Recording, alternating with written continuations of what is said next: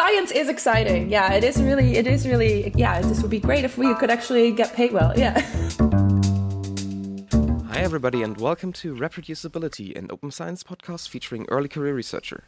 I am Jan. I'm a PhD fellow at ITU of Copenhagen, and today I'm joined by Sophia.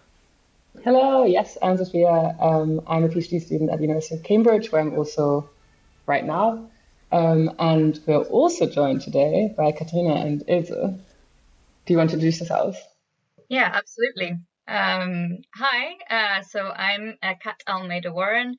I am an early career researcher, so a Leverhulme Fellow at the University of Oxford and within the School of Anthropology and Museum Ethnography. I primarily research chimpanzees and their culture using archaeological methods.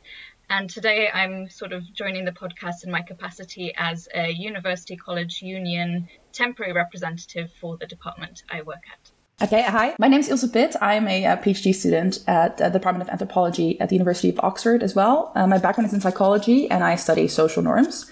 And I am also part of the University and Colleges Union postgraduate group here at Oxford. Cool. Thanks so much, you two, for coming on. As you listeners might have already guessed from the introductions, that today we are going to talk about the ongoing strikes/industrial actions happening in the UK at the moment, particularly at the universities. Kat, Ilse, for those not working or living in the UK, could you give us a brief overview what is currently happening, what your dispute is about? Yeah, absolutely. So at the moment, we're sort of going through two disputes, and these have been more or less ongoing for some time, but sort of the latest phase of the industrial action disputes sort of started in November last year. And the two main disputes, the first one relates to pensions. So there was a cut to pensions just after the pandemic. So many people got cuts in 35% of the contributions, which means that, later on in life when they do retire, they will have significantly less money to rely on post-work. And then the other dispute is sort of a broader action, which is within the UCU we call the four fights. So they're four fights that really are to the heart of the academic system in the UK.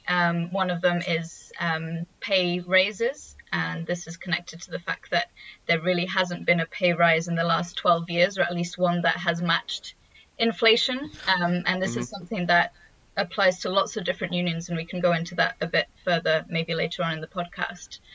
And then there's also one of the fights is on working conditions. So a lot of people, a lot of workers within the unions have felt overworked and very stressed out with the workloads that they've been given. So that's one of the main fights, especially for early career researchers who feel like they're obliged to do and work above and beyond what their contracts are telling them to do. And then there are also two other fights. One of them is related to closing the pay gaps between women, men, but also people from ethnic minorities and with disabilities. And that's something that is a huge, huge problem across the UK. And finally, which is a big one, especially for early career researchers, is to end casualized contracts. So these are contracts that are short term. So a lot of early career researchers and even professors or lecturers might be contracted on 1-year contracts, sometimes even less. But the fact is that there's no continuity or sort of job security in that sense. So very often people are faced, 10, 15 years of these very short-term contracts, which over time can be very taxing on your day-to-day life, but also your academic progression. So those are kind of the four fights and the pensions dispute that are ongoing. Yeah. So if I understand correctly, at the moment you are on a grading boycott? So, back in February, March, and also in December, or is it November? Wait, correct me, was it November or December? It was November that we started, yeah. Okay. So, back in November and December and February, March, there have been days of strike. So actually, days of not working and pickets. And at the moment, there is a marking and assessment boycott. So we're working, but not marking and assessing. As someone who never had to go on a strike, who was never called upon by their union. How are you two experiencing this? How is it to, suddenly be on the picket line, suddenly have to take, suddenly have to lay down work? How are you experiencing that? So yeah, during the strike, I would have taught a few courses, but I didn't, and obviously that sucked. Like, it's not fun, and you feel bad for your students. But it's important to disrupt the system, otherwise the university has no incentive to change. So that was going on. We would stand on picket lines, which sometimes it could be fun. We're singing and chanting and making noise and getting also support from people, like driving by honking. Mm-hmm. But also it's a lot of hours just standing in the cold, which also is not fun. And I don't know, it's also made me more aware, I guess, of how messed up the system is. So on the one hand, it's really nice that you're like forming this community and you're fighting back, and that feels really great. But you're also more and more aware, I guess, of why is nothing changing? We're out here, we're like asking for change and nothing is happening, and that can be really frustrating as well. So that's been my experience so far. And then currently, actually, during the marking assessment boycott, I'm currently not teaching. I'm not marking any assignments, but I have an assignment or like an assessment that is due to be marked. So I guess now on the other side, I'm on the student side at the moment. And yeah, that's also an interesting experience now, like from that side. But I still fully, of course, support the boycott. I think it's a good thing to be doing, and hopefully universities will listen more. And so aside from the fact, obviously, that you can be on both sides of the strike, are there any other differences for you as a postgraduate worker, as a student worker, to the situation at Katzen? So yeah, as a PhD student in the UK, you are not staff. So generally, I cannot strike from my work, the research, etc., because I'm not being paid to do so. But yeah, a lot of PhD students also teach, also to pay for their living costs, and that is a job the university pays you for, and you can strike. So yeah, it's been interesting being a PhD student in the UK and not really being staff, but then occasionally also being staff and fighting for these things. And even though I'm currently not staff, I plan to stay in academia. And of course, these fights are really relevant to me in the upcoming years when I leave my PhD and hopefully enter postdocs and professorships, etc. Do you think these strikes impact your personal career in the sense of you're not getting work done, you're not working on publications, and academia is fast moving. We are very metrics obsessed to our own demise. Yeah. Is this something you think about? Yeah. I'll jump in here, but yeah, all the time. I mean, it is, it's great to be striking, and it's great to be participating in this, and Ilse covered a lot of the sort of the benefits, but also the challenges of being involved in these disputes. But as a researcher, and I imagine Ilse will feel the same as a PhD student or a PhD researcher, trying to get their work off the ground and sort of meet the deadlines, it is quite disruptive. I mean, I'm at a stage where I just started my new research in November, so it kind of aligned with the strike. So that obviously delayed a lot just with the planning process, making sure that I have all the equipment that I need or applying for the funds that I need to get that equipment. So there were delays on that front. Also delays on just communicating with people and potential collaborations, because it means, you're not really answering emails. You're not, it should cover all of those aspects of work connected to the university. So that was quite hard. And at some points it did feel like, when is this going to end, and when am I going to be able to get back to the things that I'm passionate about and the research that I need to get done to kind of progress in my career. And then the other side has also been delays with publications.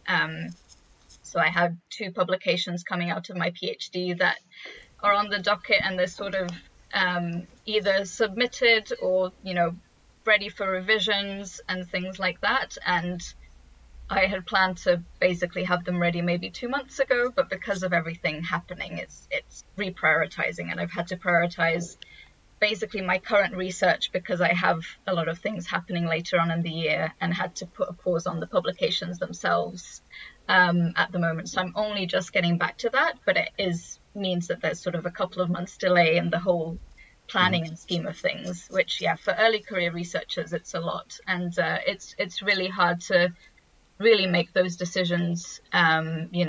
Is this good for you? Because as an early career researcher as well, if you're striking, it might not seem like you have the same amount of impact as maybe someone who is teaching and has a lot of contact hours with students.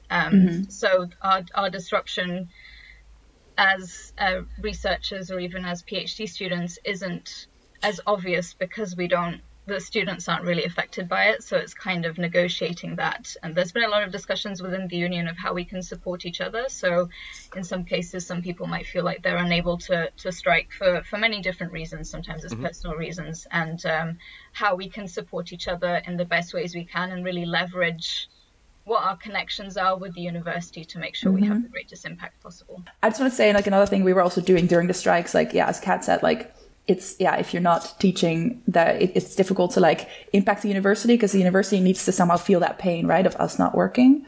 But we have been organizing teach outs, so like also to try to get the students more involved and, you know, explain to them why we're striking and hopefully get them on our side, which has been, I think, quite successful. At least, a couple of students got more and more involved with the strikes, which was really, really great to see as well. So teach outs is just when you. Sorry, yeah, teach out is like, I guess, I guess is when you quote teach in the broadest sense outside of university buildings. So we've had like radical knitting, but yeah, so we've had like, you know, speeches and rallies and like, radical I guess, knitting. Quote unquote, yeah, yes, yeah. So spending our time like, yeah, like knitting like little hats for preemie babies in the hospital, for instance, or like, you know, and then chatting about, you know, just forming community, chatting about what else we can do as a union. We've also like created co-working sessions outside of department buildings, so people didn't have to work inside the buildings, but instead like could still get work done together outside. And, you know, just also, more fun events again to build that community and be visible to students. We had a really lovely like radical love workshop as well, like in front of the Radcan, which is a big building, here, a big square here in Oxford, where we had a lot of students join. And yeah, it's really great to try and show the students that we're striking, and why we're striking. So the students are kind of the people who are most affected by the strikes, correct? Well, you know, and the researchers themselves, right? Because I think, as Rory mentioned, right, like sort of striking that balance between what's going to be effective as a strike action and what is then actually not in your own interest. Yeah, I guess, when the real workers strike, I guess the people who want to take the train are the most affected, besides the people who are striking. But yeah, that's the same in this case. Yeah, and like the equivalent would be the students. And I mean, taking a train the last week with Germany also liking to strike a little bit. At the moment, the German train workers, I saw a lot of sentiment among the train users, them not being angry at the train company who fucks over the employees, but at the employees. Did you experience something similar? I mean, Ilse already talked about that the students are supportive, at least in part. Yeah, I mean, my experience of being on the picket line, and that's mostly on the picket line outside our department, there's been a lot of student support. We had a lot of students regularly coming and joining the picket line and bringing coffee, bringing coffee and biscuits, and they also organized some of their own teach outs right at the start of the industrial dispute, which is really nice because they sort of created this space to have dialogue about.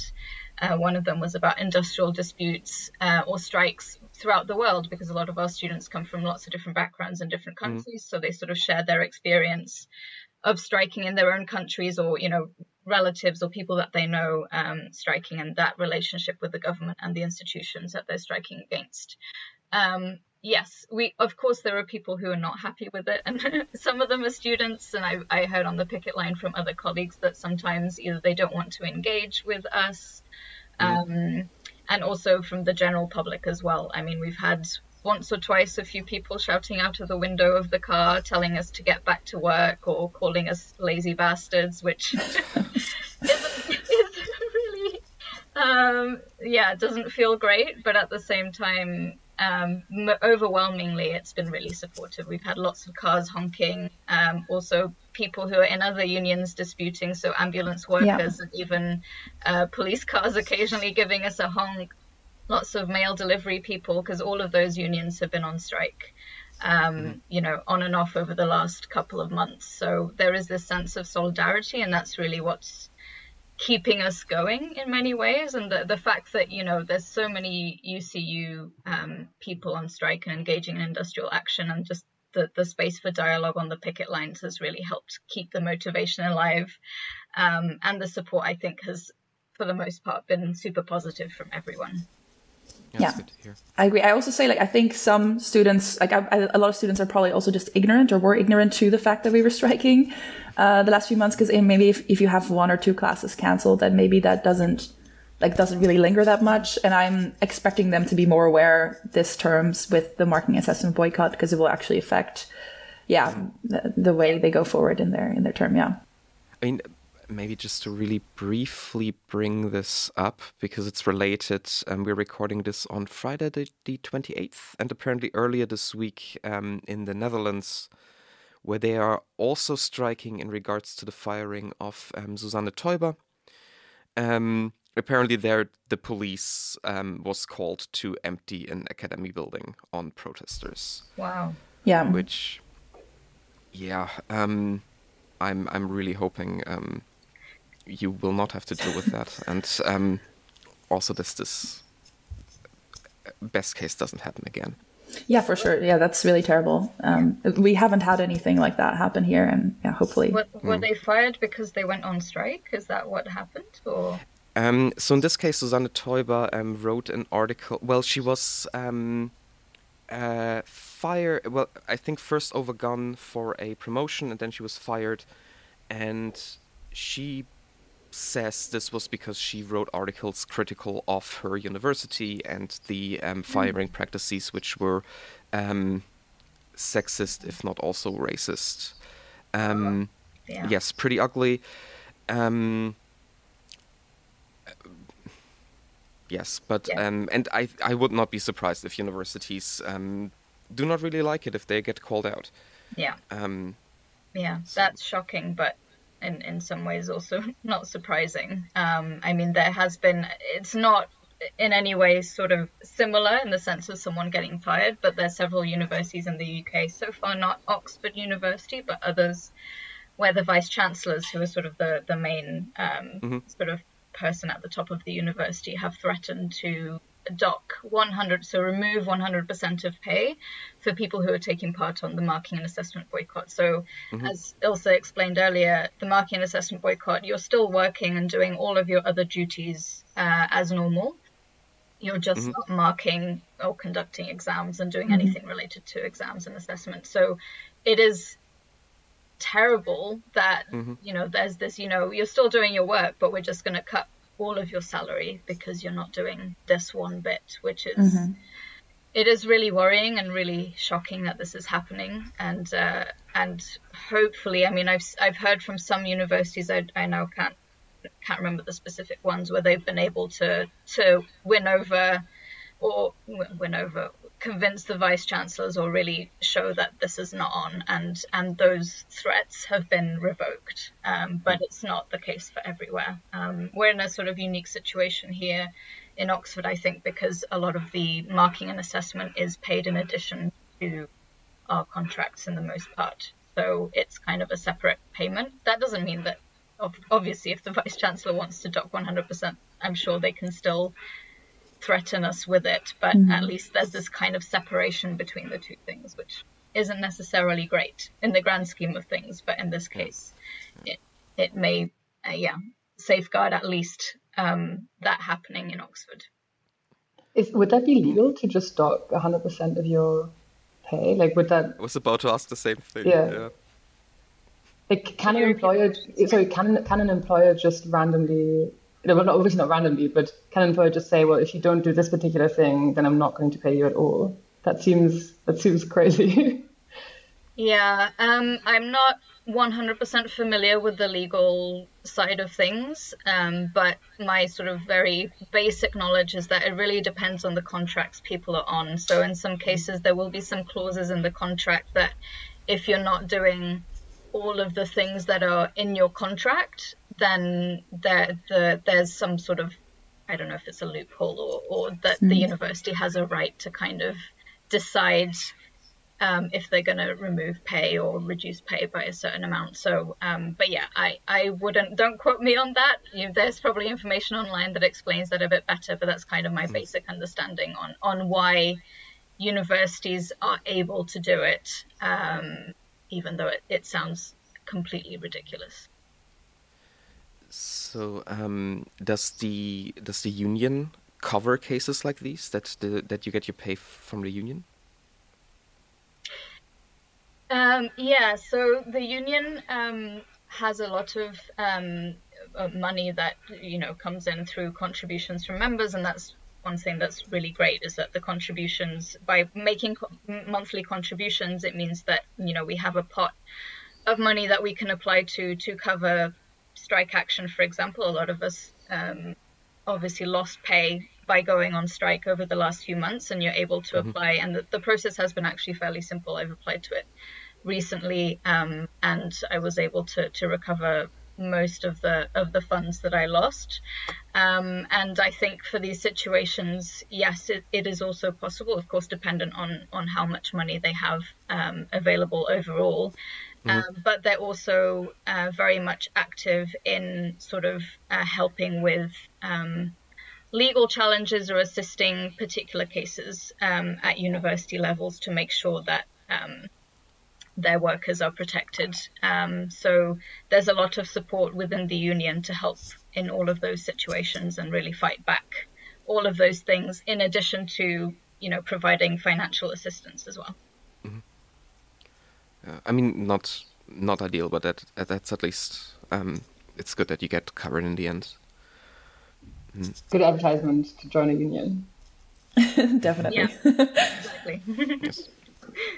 I did sign up this morning since I moved country recently.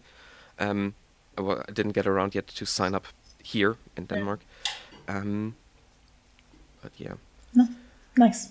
Congrats. I'm a student. I think I'm like a non-paying student member of UCU. I definitely get emails, but there's no point in Cambridge because PhD students who do any teaching don't actually get contracts, so can't strike.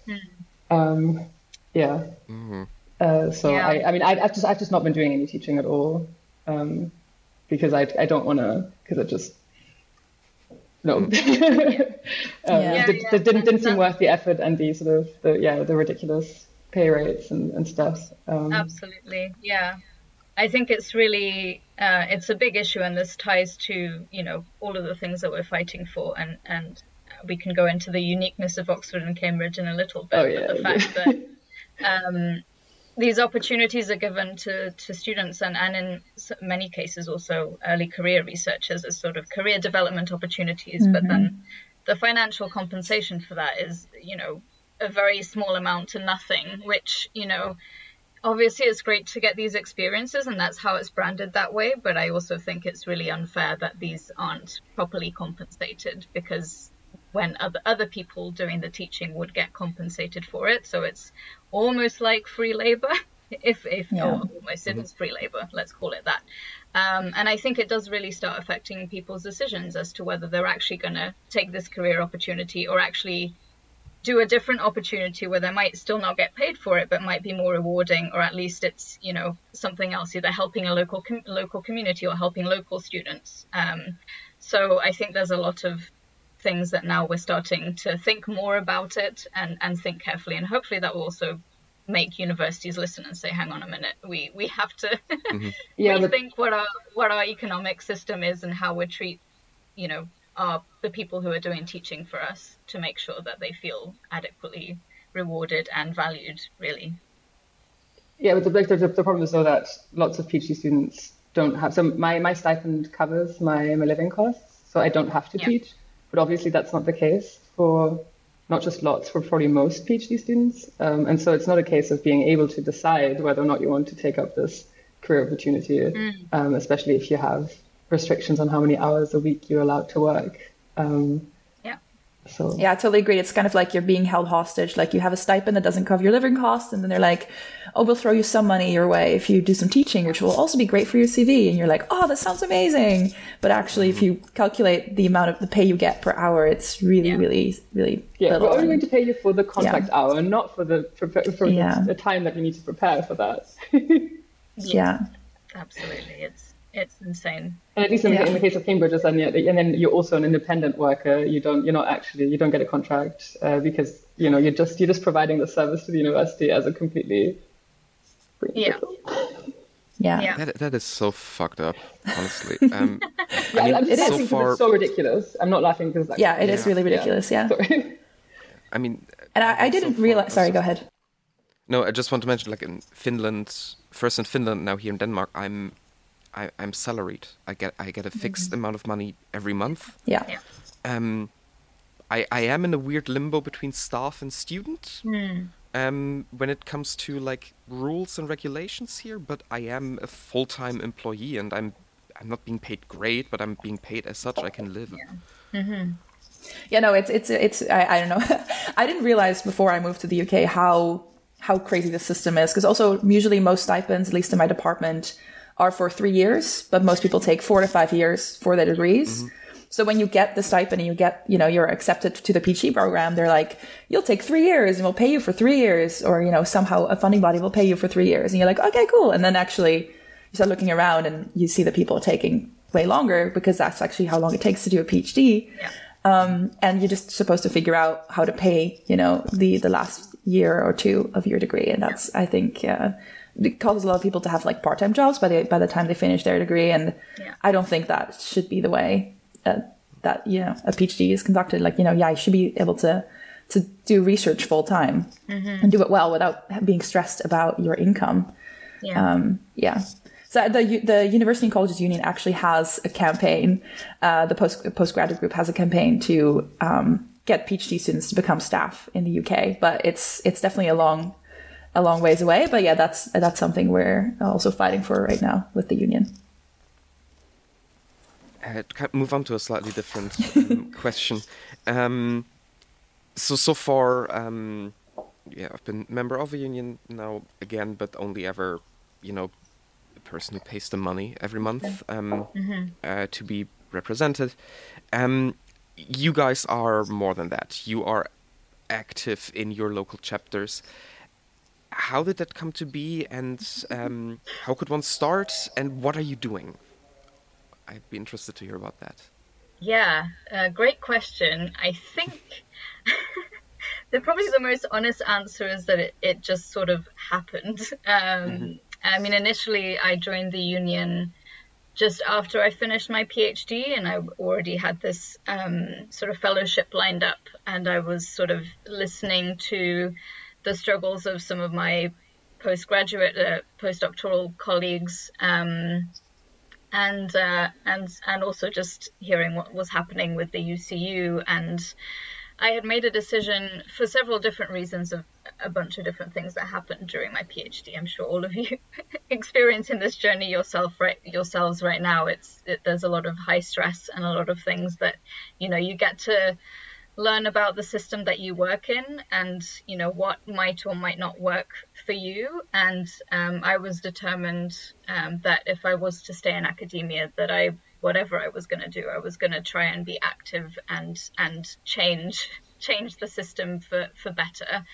And that wasn't necessarily, initially my idea wasn't necessarily to do it through the union. I was just, I didn't really know what was going to happen. It was just, I'll see how it goes. And if opportunity arises to kind of stand up for certain values that I believe in, then I will do that, and not sort of accept how things are, which is kind of how it happened with the PhD. But also during the PhD, it's really hard to have the headspace for these sorts of things. And that was kind of where I was at the time. So and then as I joined the union and then started attending some of the meetings, And then the strike started happening, and I joined the picket line. At the time, I was still just a member and just joining in with things that were being organized.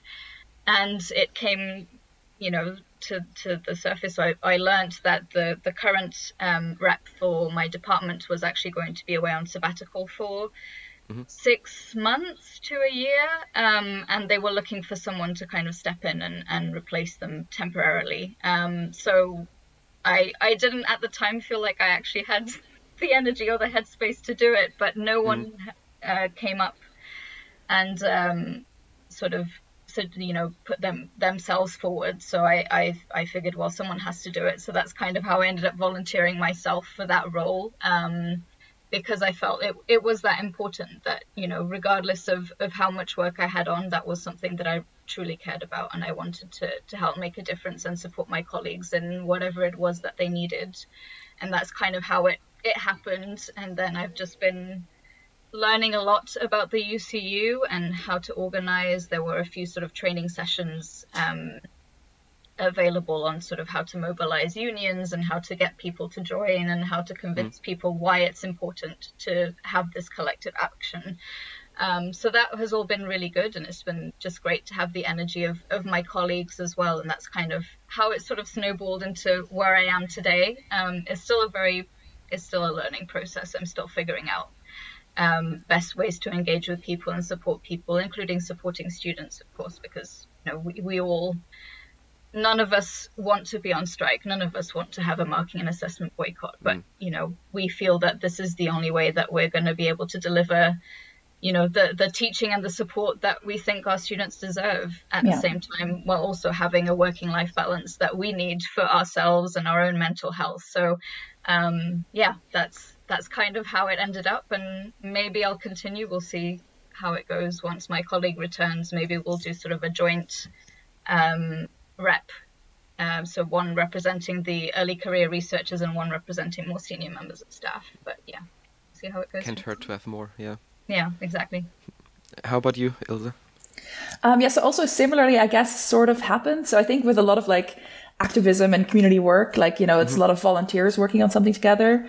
So it started off with, when the strikes were happening, and I'm a member, I was already a member of the union, and I was aware, but like more and more aware of like things happening and the union actually doing, organizing things, and you don't really see all the behind the scenes work normally.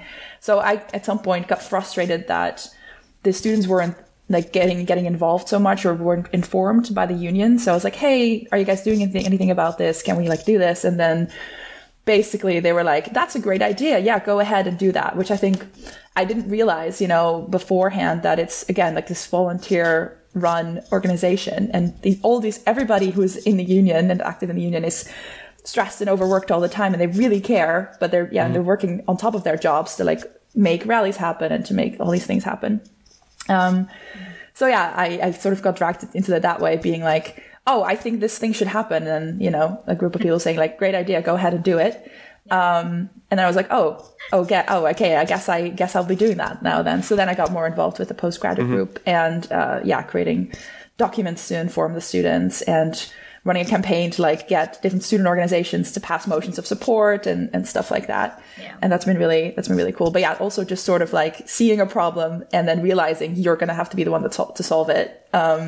Because people are just stretched very thin within the union. Yeah. That's been really great. Thank you so much for coming on, talking about what is going on in the UK.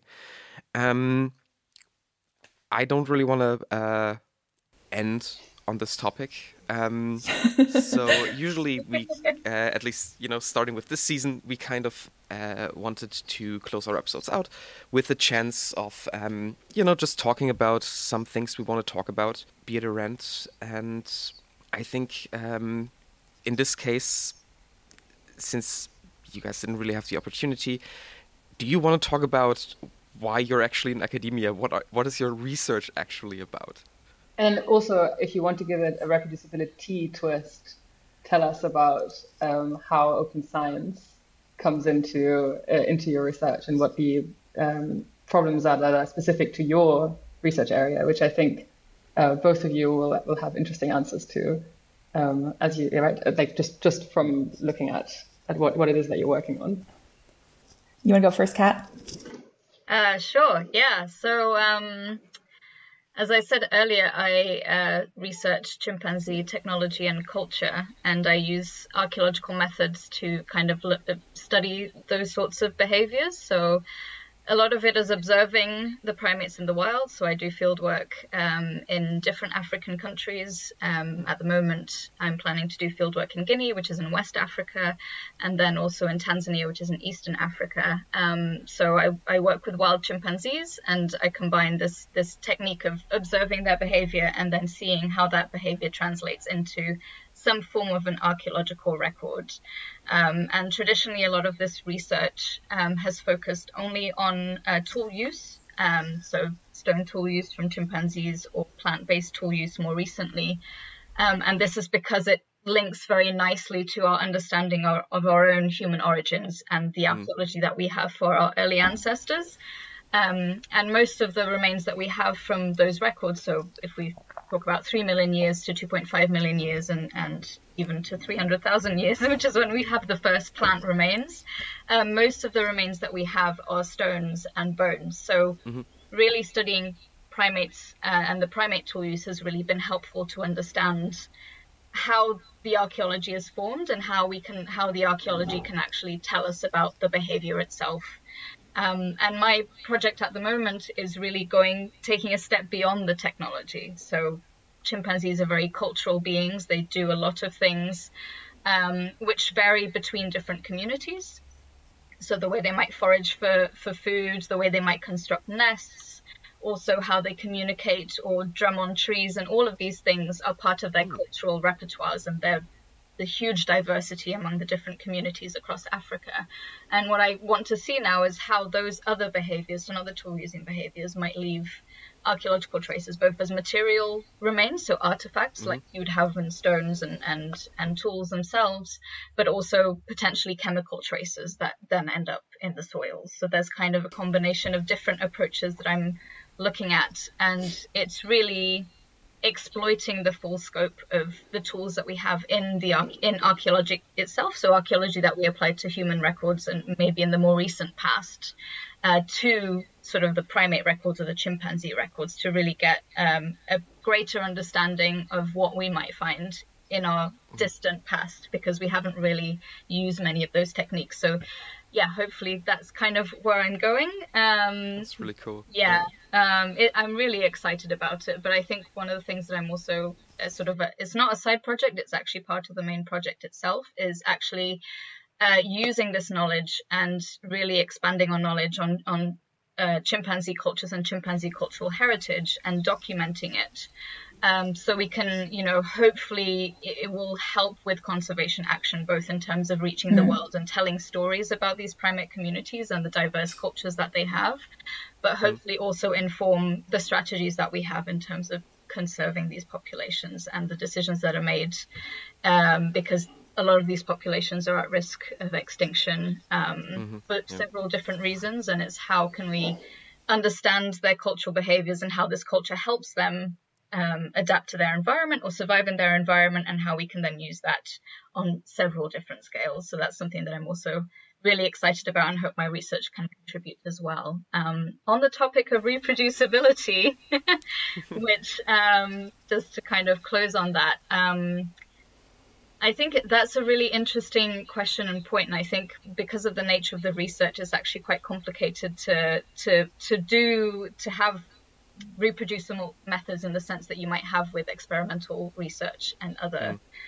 stuff, because the data can be, it is dependent on the field site that you're studying. You're studying wild animals, and that means that there are certain methods that you might have to adapt and tailor to different field sites. That said, I am comparing two field sites, so I'm hoping that the data and methods that I'm using are applicable to those field sites, but I also want to ensure that that will then be applicable and expandable to more field sites, so we have a bigger picture of sort of the mosaic, the cultural mosaic. But I think within my field, it's still we still haven't reached that learning curve. I think we're still trying to figure out how to integrate more reproducible methods into our research. And I think there's a lot of conversations that we still need to have about it. And hopefully we can learn a lot from the work that you're doing in your own fields. Because I think it is important. Of course, in some cases, it might be really difficult to ensure that we keep it that way. But yeah, for the future of research and ensuring that we can make sure this is applicable in all the contexts, then yeah, I think we definitely need to move forward. And hopefully with my research, I can work on that as well. Oh, yeah, really cool. I find it fascinating, honestly, that, I mean, thinking about it, of course, that like different chimpanzee tribes, families have different cultural aspects. The kind of idea that chimpanzees have certain architectural disciplines sounds super interesting, or traditions, let's say, sounds super cool. Yeah. How about you, Ilse? So my research.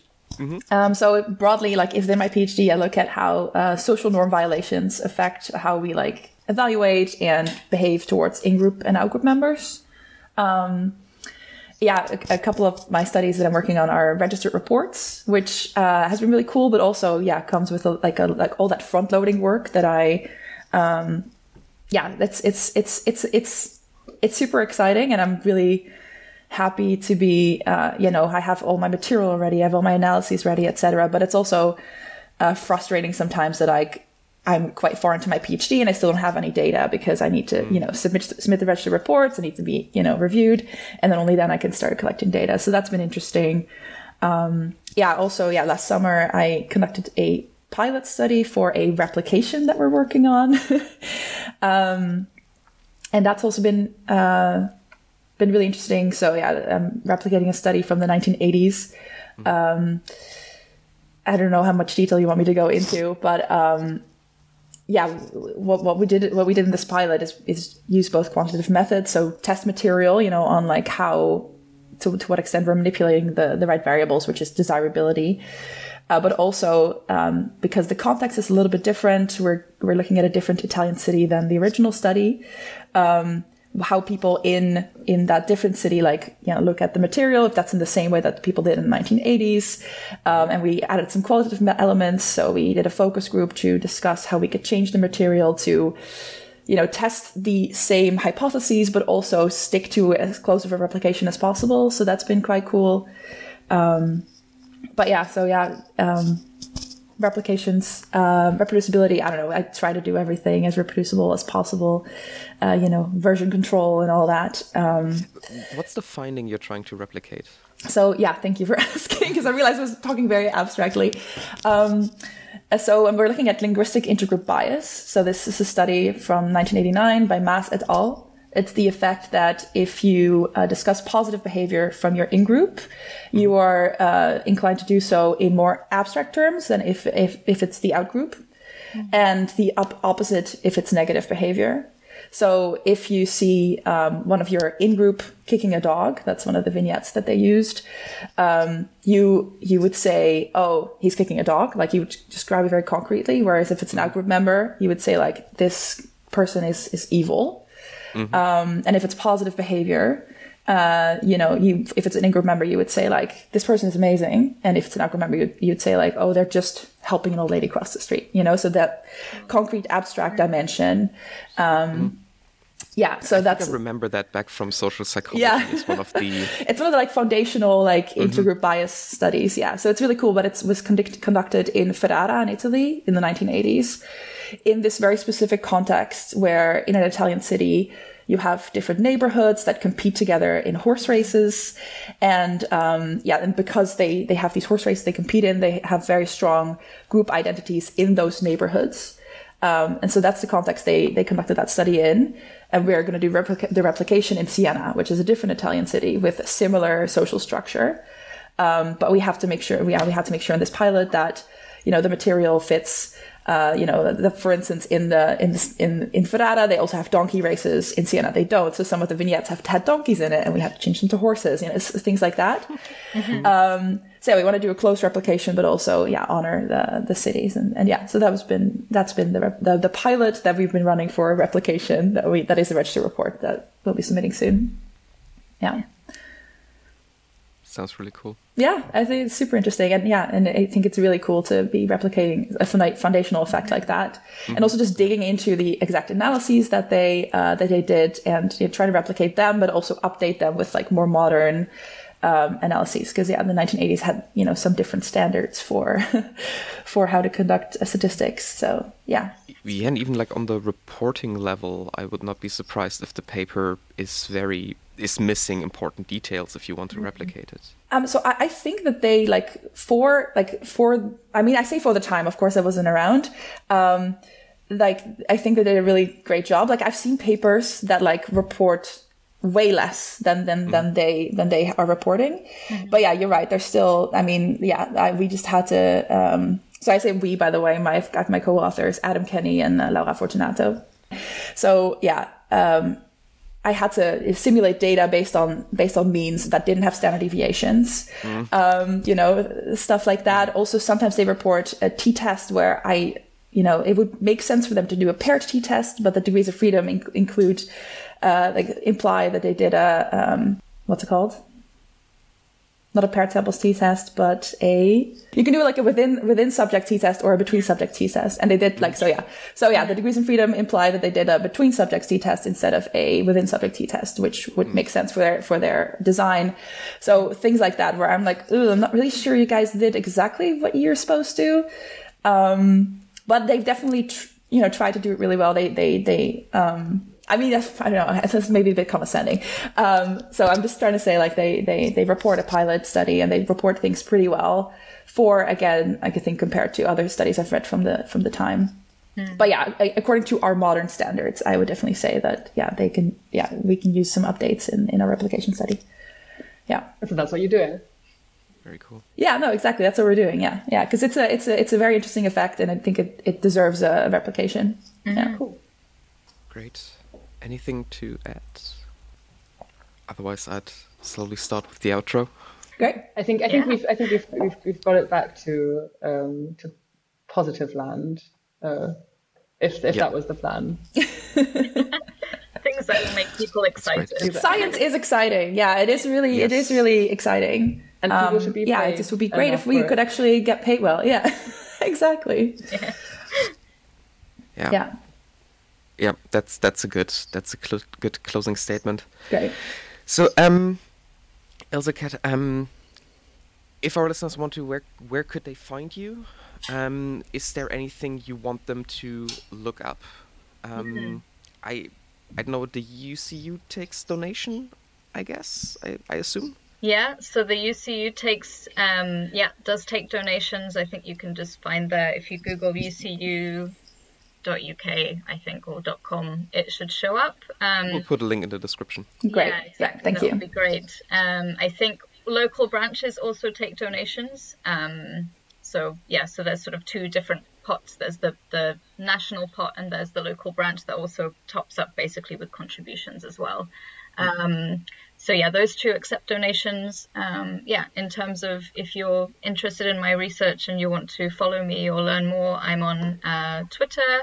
I'm sure Jan will put that in the chat as well, or in the link for the podcast. But so it's just at Katarina Warren, and I also have a website which I'll pass on to Jan. So if anybody wants to follow up on that, and also if anybody wants to get in touch with questions about the UCU or my own research, you're very welcome to. Cool. Same here. You can Google me or find me on Twitter, or Google me and then email me if you find my email address somewhere. I'm happy to answer any questions about anything. Awesome. How about you, Sophia? Oh, okay. I guess I want to... Do you want to be found on Twitter? I mean, honestly, not on Twitter, but also I'm not using Mastodon enough, so... I mean, I guess it's back to email for me, but yeah, I think I'm pretty findable online. I'm very happy to talk to people. Messenger pigeon, perhaps. But I thought this was a question for our guests. Jan, where can people find you? It's a question for everybody. Yeah. Well, I am at vornhagenjb@hci.social on Mastodon, and I'm also still on Twitter, but not actively.